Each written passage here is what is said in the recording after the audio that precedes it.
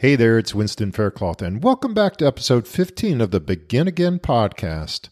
Over the next two shows, I'm going to bring you some segments from a recent Level Yourself Up podcast hosted by my friend and client, John Budd.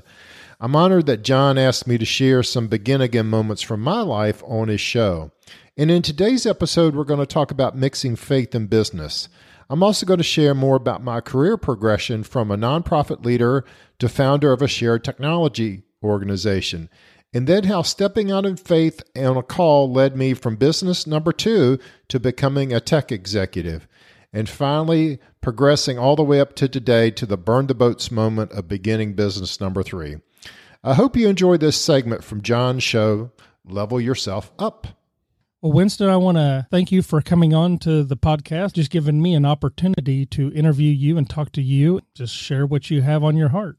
Thank you, John. I'm so excited to meet your audience and to share our story of perseverance and persistence and how that can really sustain us during the times that we feel discouraged. So thank you for having me. I just want to share, I've known Winston for a little over a year now, and was actually started out as a friend, learned to know who he is as a person. He's a mentor of mine. I love, Winston, how you're integrating your faith in with your business. Why is that important to you? And I love how beautifully you do that. Well, thank you, John. For a big part of my career, I had a very public role because I was trying to make sure that I was inclusive as possible. I didn't often share my faith and business together because I felt like that perhaps would push people away or that they would feel not included. And as I've gotten older and a little wiser, more experienced, I recognize that faith is who we are. It's an integral part of who we are and how we show up. And, you know, my grandmother was a woman who I recognized as a teenager that she had something special, something unique. Now, she never really proselytized or gave me this typical evangelical type approach, but just how she lived was so attractive to me as a teenager and drew me closer to her. The closer I got to her, I understood her faith and understood what sustained her. And that really made an impression upon me. And then as I got older in my career, I just decided that, hey, it's who I am. And if I'm living a life that really draws people in, then that could give an invitation for people to understand more. And you just do it gently and kindly like that. And so it's been very important to me to, where appropriate, to share and to just be who I am and who God made me to be. And, in some cases that will attract people. In other cases, it will somewhat push people away. But, we're not doing this I'm not doing it to convince people. I'm just trying to show people another way. Right. To me, that the thought I had when I talk to you, a lot of times you ask me, does that bring you peace? And I really appreciate that because you're willing to take a step back and really not push people, but really find where they are as themselves. And what's came out of that for me is the importance of becoming yourself, being who you really are, and being transparent with people. Can maybe elaborate on that and how that's been important in your life, especially maybe in this new transition? Yeah, so I've been on the receiving end of some very enthusiastic people about their faith and their convictions in life, and sometimes that repels people because they're not prepared to. They haven't had that same experience, or they feel like unless they have that kind of lightning bolt experience, that somehow they're not worthy of God's love and grace. And so for me, I prefer that kind of gentle approach of just being who you are and being gentle and kind and those kinds of things. I just find that more attractive to me. It gives a little mystery and draws me in and makes me want to learn more about that person. And so I think it's important to meet people where they are. And some people have had a very positive experience in their faith journey, and other people have not had a very positive experience initially in their faith journey. And I think in different seasons of life, we can experience. That's the beauty of the Bible, and one of the reasons I love reading it, because every time I come back to it, I'm a different person. And I see something new every time that I go to Scripture or to read something that is inspired by Scripture. And so I'm changing, I'm growing, I'm doing things all the time. And so I think it's important for all of us to recognize that we are uniquely gifted in our the way we're made, but we're also really uniquely gifted in our life experiences, and that can be extremely valuable and useful and helpful to other people, because the things that have been hard and difficult for us to go through, I find, is the source material of our witness, and can be really beneficial both in business and in faith to help other people, because the person who's held up there as perfect is hard to relate to. Yeah. And that's the fallacy, I think, with social media today, is that we see everybody's front stage and we think, oh my goodness, look at them, how well their life is and how together they've got it and everything else. And it's really the vulnerable times, it's the backstage things that we've been through. And the more we are in fellowship with other people, as friends, as colleagues, as mentors, in these more personal interactions, we realize that, hey, we're not alone. We're all kind of messed up and fallen and frustrated and challenged. And the more that we're vulnerable and the more that we can create communities where people can share that, it just makes life so much richer, because we don't have to have that facade. For me, in stepping into this new season of my life, I'm drawing from those begin again moments, those turning points in my life, and I've seen God's faithfulness before. And so the longer we live and the more we experience those kinds of things, I think it actually builds our faith and builds our opportunity to try new things and stretch ourselves, because we've seen how faithful and how graceful God has been in the past when we've screwed things up and been prideful and gone and done things maybe spontaneously or maybe irrationally. And so, yeah, he's always been faithful and always been there. And, when we feel far from God, at least it's my experience that he never left. We're the ones that kind of went the other direction. So I have plenty of those stories in my life. And especially as I deal with younger generations in our family and people I deal with, they see the Winston who has been through all of that and who's at a certain place in his life. They don't know all the twists and turns and highs and lows and all of that got me to this place of experience. And so if they're comparing themselves and they feel kind of mixed up in their 20s and struggling, hey, I'm in my 50s. I still have my struggles, but at least I have more perspective on things. And I also have seen God's faithfulness through those dark periods that gives me more hope, more faith, more optimism about the challenges I face in the today.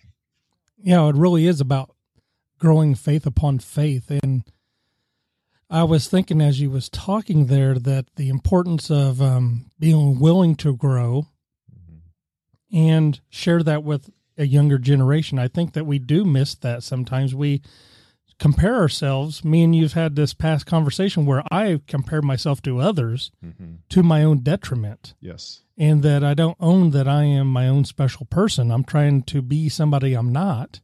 Yes. And not just be who I am. And I think that's very important for people to stay in a place of growth. We kind of, when we're comparing to each other, we kind of hurt our growth potential because we're trying to transform into something we're not called to be.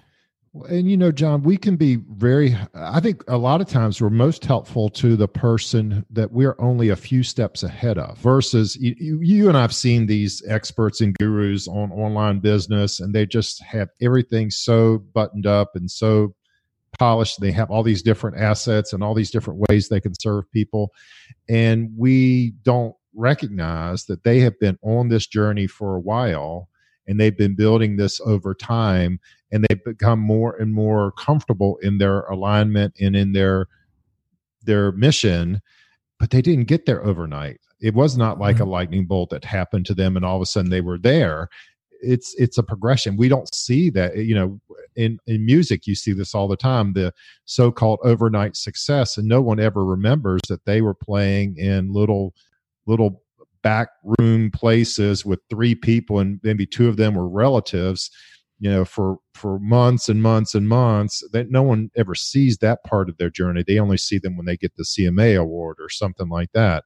And they've been at their craft, persistently pursuing their passion for a while, and they've been, and in a lot of cases, they are the people they're mentoring and shepherding and helping. They're just a few steps ahead of them. So you don't have to have it all together to be helpful and useful to other people. And I think that's the fallacy in a lot of what we see in online business and see in the larger marketplace. We see these things that we think are all buttoned up, but it's been my experience in working in many multi-million-dollar organizations as a leader and as a follower, that sometimes the bigger the organization is, the more messed up they are. That you think they've got all these resources and get all this stuff together, but the bigger and more complex they are, the bigger and more complex they are, right. And they have a lot more challenges than the small entrepreneurial or solopreneur type business. Yeah, that's a very good point. That's real good. That's something to think about sometimes.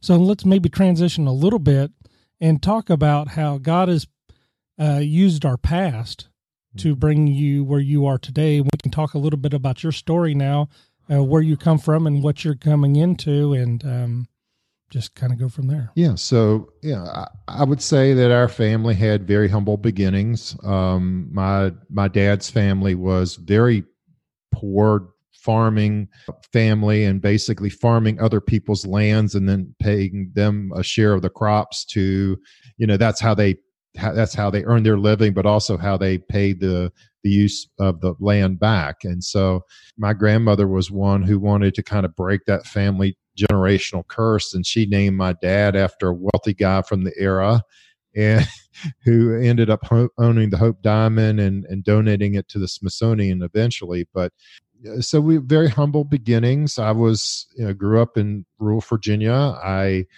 first in my family to go to college, but in a very unexpected way. I was large for my size. I thought a football scholarship would be the way that I would attend college, and then I blew out my knee a year, and all the scholarship offers dried up. But between jobs on campus, other supernatural activities, I was able to pay for college pretty much with very little student loan. I think I ended up with $5,000 of debt at the end of 4 years of college, which is a remarkable situation. I ended up going right into my nonprofit career. I was 18 years. I worked with multiple local United Ways. I was promoted very early in my career to a leadership position in Louisville, Kentucky, where I was in charge of fundraising at age 24, which I would not recommend. A little too green for that kind of responsibility, but it grew me up very quickly, and I had some awesome mentors. And then I was the leader, the president of 2 other United Ways in Virginia and Kentucky. So that was the first 18 years of my career. And then I was fired at 40 at 18 years into my United Way career. And frankly, that was because my ego got to be too big. I thought I was a CEO and I could make decisions on my own. And when you're stewarding a community-based organization, you have to involve and steward and get consensus from your key leadership. And I was acting more unilaterally than I should have, and I was fired. And that was a turning point, a begin again moment in my life.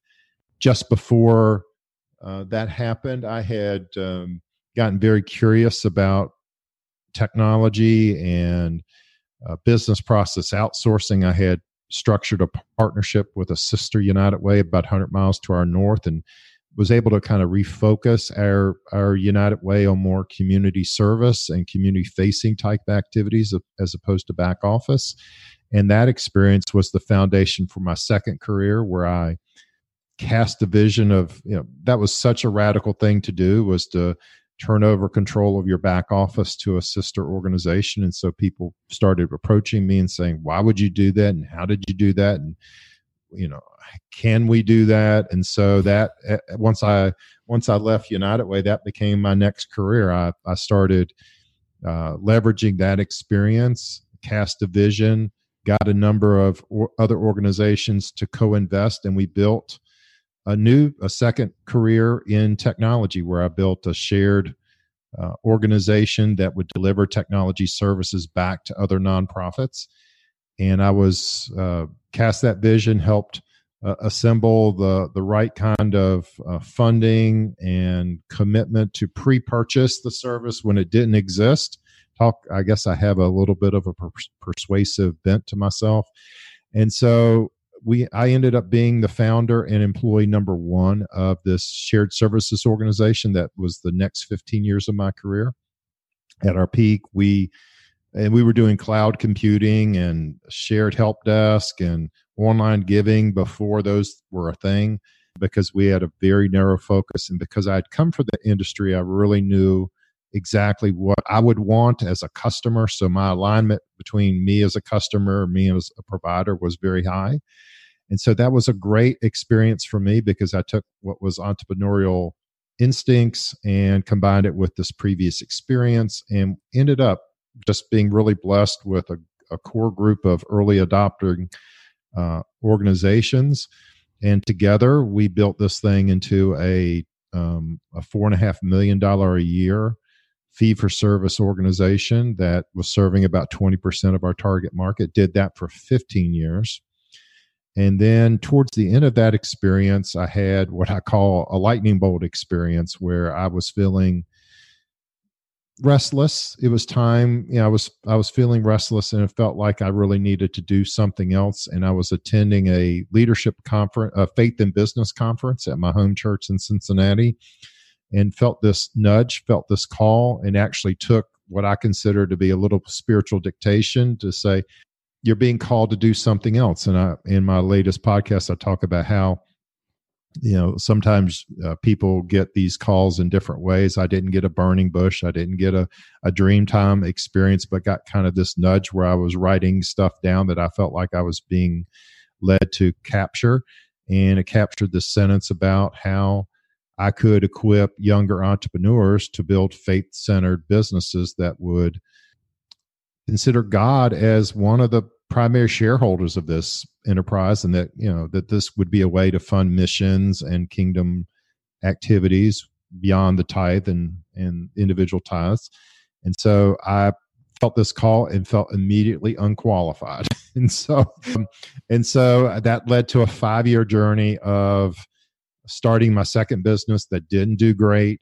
I didn't really have the right heart and intent for that business. It was all about how can I make money and how can I cover my expenses, which is not a great place to start a business from.